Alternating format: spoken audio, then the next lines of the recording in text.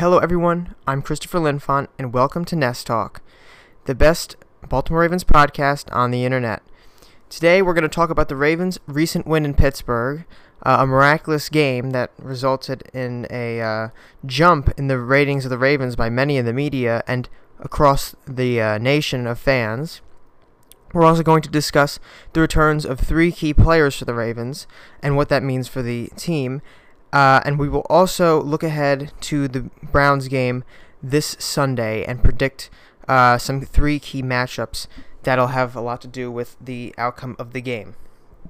So once again, I'm Christopher Linfont, and welcome to Nest Talk. So, the Ravens defeated the Pittsburgh Steelers this past week. The game finished 26-14 on Sunday night. I will have to bite the bullet on this one. I believed the Ravens would lose this game. I thought that the Pittsburgh Steelers would come out on top, but I was actually wrong. And, when I predict the Ravens to lose, I'm never disappointed being wrong. I'm always happy to be wrong when I predict the Ravens to lose. So, I'm 3-1 in predictions this year, and the Ravens are 3-1 on the season. So, coincidence? Maybe not. But, no. The Ravens defeated the Pittsburgh Steelers pretty handedly. The first quarter was the best quarter by far for the Ravens. They came out swinging the first couple drives. They scored. The first was on a John Brown deep bomb touchdown, and then Alex Collins got a run in for a touchdown. Those were the only two touchdowns of the day. The rest of the scores came from field goals by Justin Tucker. But the Ravens started the game 14-0 on Pittsburgh, but Pittsburgh retaliates, gets a couple field goals, and then a touchdown in the second quarter, and a 2-point conversion. Antonio Brown scored the touchdown on a miraculous catch over the back of Marlon Humphrey. But that would be it for Pittsburgh scoring. All came in the second quarter, which statistically they've outscored opponents like 60-something to 3 in the second quarter. So a really interesting way for the Steelers to... an interesting facet that the Steelers are very good in the second quarter. For whatever reason, they can pull off a lot of points in the second quarter, but they were not able to score for the rest of the game. As I said earlier, the Ravens scored some field goals after the two touchdowns, 4 field goals to be exact, 1 in the third quarter and 3 in the fourth quarter. That put them up 26-14. But the offense still performed very well. They just couldn't get over the hump and score the touchdown after the first quarter.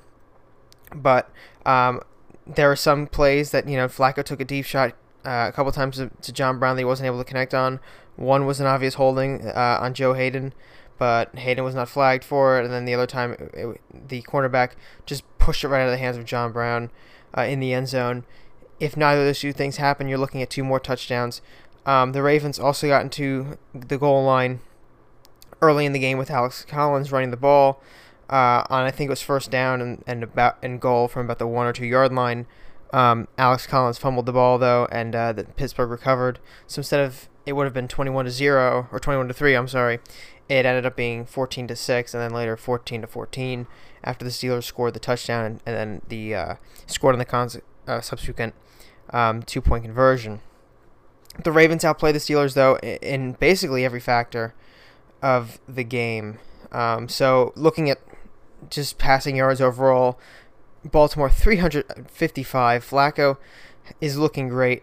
We'll talk about Flacco's season a little bit later in the show, but we will continue. We want to talk about him here in this game specifically. He threw 42 times, completed 28 passes. There were a few drops. Crabtree had a drop, and then some bat downs and things that really weren't his fault. So if you adjust the completion rating, he'd have a better one, but 20 for 42 is still pretty good. 363 yards passing through the air and the 2 touchdowns, no interceptions. Phenomenal game for Joe Flacco that earned him our Ravens Player of the Week from thebaltimorefeather.com. Alex Collins ran the ball 11 times, 42 yards. Buck Allen also got in the game with 10 attempts of rushing for 30 yards. Lamar Jackson got some significant time too in the game. He ran the ball 4 times for 17 yards. The running game, although obviously not the best facet of this Ravens offense, the passing attack really is dominating the offense this year, and that's accounting to Flacco's new weapons. But if you look at the rushing yards, they still outrushed Pittsburgh 96 to 19 yards. Time of possession 35-03 to 24-57. Only lost one turnover, the Alex Collins fumble. Ravens grabbed 2 turnovers from the Steelers, including a late game interception by Anthony Levine. So yeah, the Ravens really did pretty well in that department as well. And then on third down percentage, the Ravens completed 47.06 of them. The Steelers 16.67, not nearly anywhere close to the Ravens' success on third down. Just looking at some of the individual performances for the Ravens, you got John Brown, 3 receptions for 116 yards. I mentioned those 2 other passes that could have been huge plays for Brown, but just weren't able to come up with them. Willie Snead caught 6 passes. He was the leading receiver, just counting pass completions of the day, for 56 yards. Max Williams looked pretty darn good. He had a trick play too, where he scored. He ran for a 22-yard reception, but he caught the ball 5 times for 51 yards. He's an interesting player. He looks a lot better than he did earlier in his career after being drafted in the second round of 2015. But Max Williams has really, come into this Ravens offense ready to make a difference this year. Very important year for him, contract year. May not be with the Baltimore next year, so if he's not with the Ravens, he'll be auditioning for other teams effectively this year. And he looks pretty good so far, so he may even be with the Ravens next year. Depends on what they want to do. Nick Boyle, 3 catches for 36 yards. Delaware to Delaware connection right there. Flacco loves his tight ends. We know that. Crabtree's day wasn't super great. 3 receptions for only 29 yards and a drop. I think it was just 1 drop over the middle. He also had a pass intended for him that just sailed over his head. Flacco didn't have enough time to really make a precise throw, but if he was able to get the ball, it would have been a 30, 40-yard touchdown. Easy. He would have just been, there's nobody near him. He would have just gone all the way. So that's basically the entire Ravens offense there. And then you have a fumble recovery by Tony Jefferson, and then an interception later by Anthony Levine Sr. So, overall great win in Pittsburgh. It's always great to win at Heinz Field for the Ravens. A lot of guys did a lot of things in that game. Overall, great performance. The offensive line did very well, too. Flacco, was pressured on a few plays, but not the entire way around. He was able to sit back in the pocket for a long time on a lot of plays and really, gain some stature. That's the reason he's gone from a very dismal performance in 2017, low yards per completion, not a great touchdown-interception ratio. It was about 18 touchdowns, 13 interceptions, I believe. This year he's coming out, he's throwing for almost 7 yards per attempt. He's got 8 touchdowns, only 2 interceptions in 4 games, over 1,200 yards so far. He's actually on pace, if he continued this exact pace for the next 3 quarters of the season, since they've already played 4 games, he would throw for about 32 touchdowns, 8 interceptions, and 5,000 yards. Not saying he's going to throw for 5,000, but my guess would be he'd be over 4,000 yards this season, and this is what's shaping out to be his best season, I think, so far in his career. So it's going to be interesting to see what the Ravens do with him moving forward, especially with Lamar Jackson behind him. But the Ravens, after this win in Pittsburgh, have shot up in power rankings from numerous outlets across the nation. Football fans everywhere are starting to recognize that the Ravens are the real deal. I've seen Colin Cowherd even rank the Ravens at number 2 overall in the league, just behind the Rams. Listen, they're good, but I don't know if they're number 2 good right now. I think we don't have enough of a sample size. Once we're 6 or 7 games in, we'll really know what the Ravens are capable of. But we only have 4 games to go off of, and all 4 except for the Bengals one, which was shaky in the first half, but they got back into it the second half. They've looked pretty good in the other 3. The Bills was a great game. You have the win in Pittsburgh is superb. The win over Denver was solid. The storyline, I think, of the team this year is really the defense, aside from, of course, the offense doing much better than it ever has for the Ravens, but the defense is able to close games, and that's not something that the Ravens typically will do in years past. Under Dean Pease, the defense tended to crumble in late game situations and allow for scores. either to tie the game up or allow an opponent victory. But this year, the 2018 Ravens do not look like they're going to be able to. I'm sorry, they're going to allow this. But going on to the power rankings here. NFL.com ranks Ravens number 10, ESPN number 7, Sporting News 6, USA Today 9, Sports Illustrated 9, SB Nation 7, Washington Post 7, Bleacher Report 12, CBS Sports 10, Yahoo Sports 8, Pro Football Talk 4, and Fansided 10. The Ravens entering last week, were typically placed between, there's a couple 10s here, the highest would be 8, but a lot of 15s is probably the median. There's just a lot of number 15s, but they're shooting up in the power rankings. Most of the experts picked Pittsburgh to win the game against Baltimore at Heinz Field. I predicted the same thing. I thought it would be a little bit more high scoring. That wasn't the case, but again, I'm always happy when I am wrong.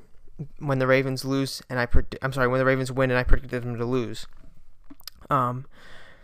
But what do we make of this Ravens success? Again, I don't know if we can really make a whole lot out of it, just being so early in the season, but it's a very good indicator that the Ravens are going to be pretty good this season, at least. I looked at 538 Sports the other day. They have the Ravens projected to go to the playoffs last time I checked, by about 73% chance, I believe it was.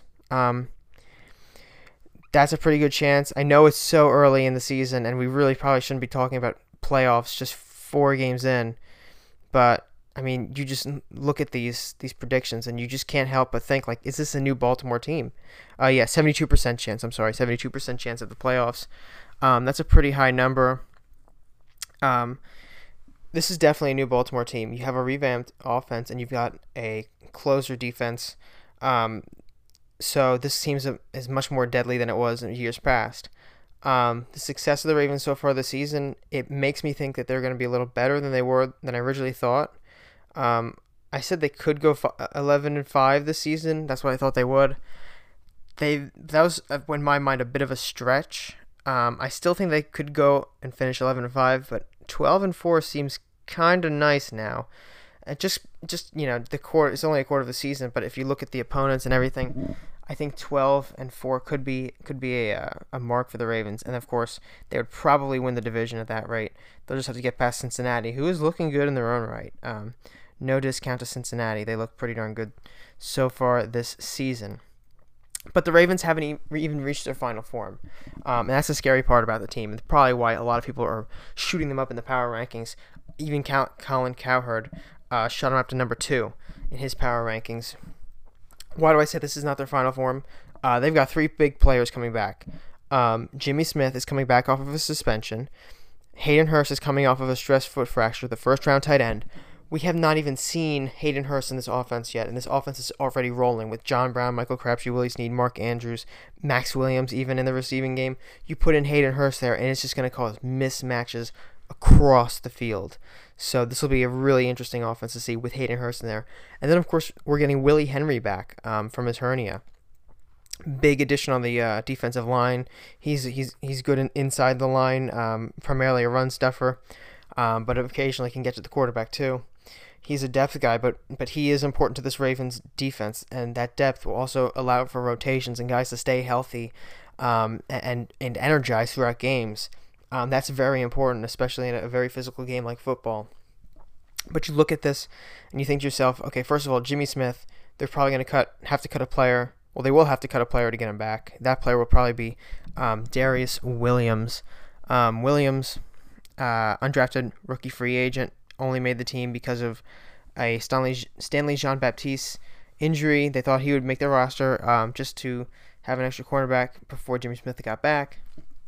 He got injured, so Darius Williams became the guy. So, I mean, these additions are going to really help the Ravens moving forward, and it's going to be really interesting to see how they play with all these guys. But Jimmy Smith is probably the most important figure of these 3. One of the most important players on the Ravens team, not even defense, but the entire team. Last year had a phenomenal year, a shutout cornerback type of year. I've never seen Jimmy Smith play as well as he did last year, and him coming back off this a suspension, you have to think he'll be motivated to play well. Because if not, then the Ravens might have to think about parting ways with him soon. I mean, he is getting older. He does have a history of injury, and if the suspensions become a problem, I don't know how they'll be able to keep him. But he'll be very motivated to play this Sunday against the Browns, as will Hayden Hurst. His debut is going to be very interesting to watch, assuming he does play this Sunday. Joe Flacco is bound to take advantage of his mismatch. His height, he's huge. He's big. He's strong. Hayden Hurst is actually 6'5" to 45 pounds. So just to put that in perspective, he's a big offensive player. He's just about an inch shorter than Joe Flacco himself. So, but he's going to be able to pound through players on defense and then catch the ball over them. I mean, we saw in the preseason how dominant he was. It looked like he was a kid in a candy store, just doing whatever he wanted to. So happy, just basically dominating secondaries. So we'll have to see how he does against the Browns, assuming he plays against the Browns. Willie Henry, we're not completely sure if he will play against the Browns, but you have to imagine he'll return shortly from that hernia surgery. If not the Browns, probably in the next few weeks. Again, he's a depth defensive lineman. He's not going to he's not going to be in there the entire game, but he will make plays when he's in there, and he'll provide that rotational ability on the defensive line and re-energize that defensive line. Really bring some more tools to the table for Wink Martindale, who's done a tremendous job. He and Marty Mornhinweg have been very good coordinators so far this season. The play calls on both sides have been phenomenal. And Wink in his first year, I mean, this is one of the best defenses in the entire NFL. So you've really got to think about how well both these coordinators have done. It's really a phenomenal thing. Especially, thinking the Ravens last year were about middle of the road. Well, they were a good defense, but they, yardage allowed wasn't really their specialty. And right now they're number 2 in the league in yardage allowed on defense. And the Ravens on offense are number 10 in yards. So, I mean, this is probably, if not the most complete AFC team, one of the most complete AFC teams. And I could really see them competing for Lombardi. But, again, it's really too early to make those kind of predictions, but it could happen is all I'm saying. But now we'll skip ahead to the Browns preview game this Sunday, 1 o'clock in Cleveland. The Ravens will take on the Browns. We're going to do something a little bit different than we usually do. We usually give you keys to the game in the podcast, and then do the same thing for the preview and predictions article, except give a prediction for the score and who wins. But this week we're going to change things up, see how it goes. We're going to talk about 3 key matchups. This is what I used to do in preview and predictions, so I thought it would be kind of cool to bring this back and just use it as a podcast segment. So, look, three matchups for the Ravens here that are really going to affect the outcome of the game. It's going to be Jimmy Smith versus Jarvis Landry for the first one. Jimmy Smith coming off of the suspension. He has to really prove himself, and he's got a good opportunity against Jarvis Landry, one of the better receivers in the league. He's the leading receiver for the Browns, and Baker Mayfield will target him a lot. Jimmy Smith has to cover him well. He's met him a few times before on the field. Last year, they dismantled the Dolphins, which Jarvis Landry was on.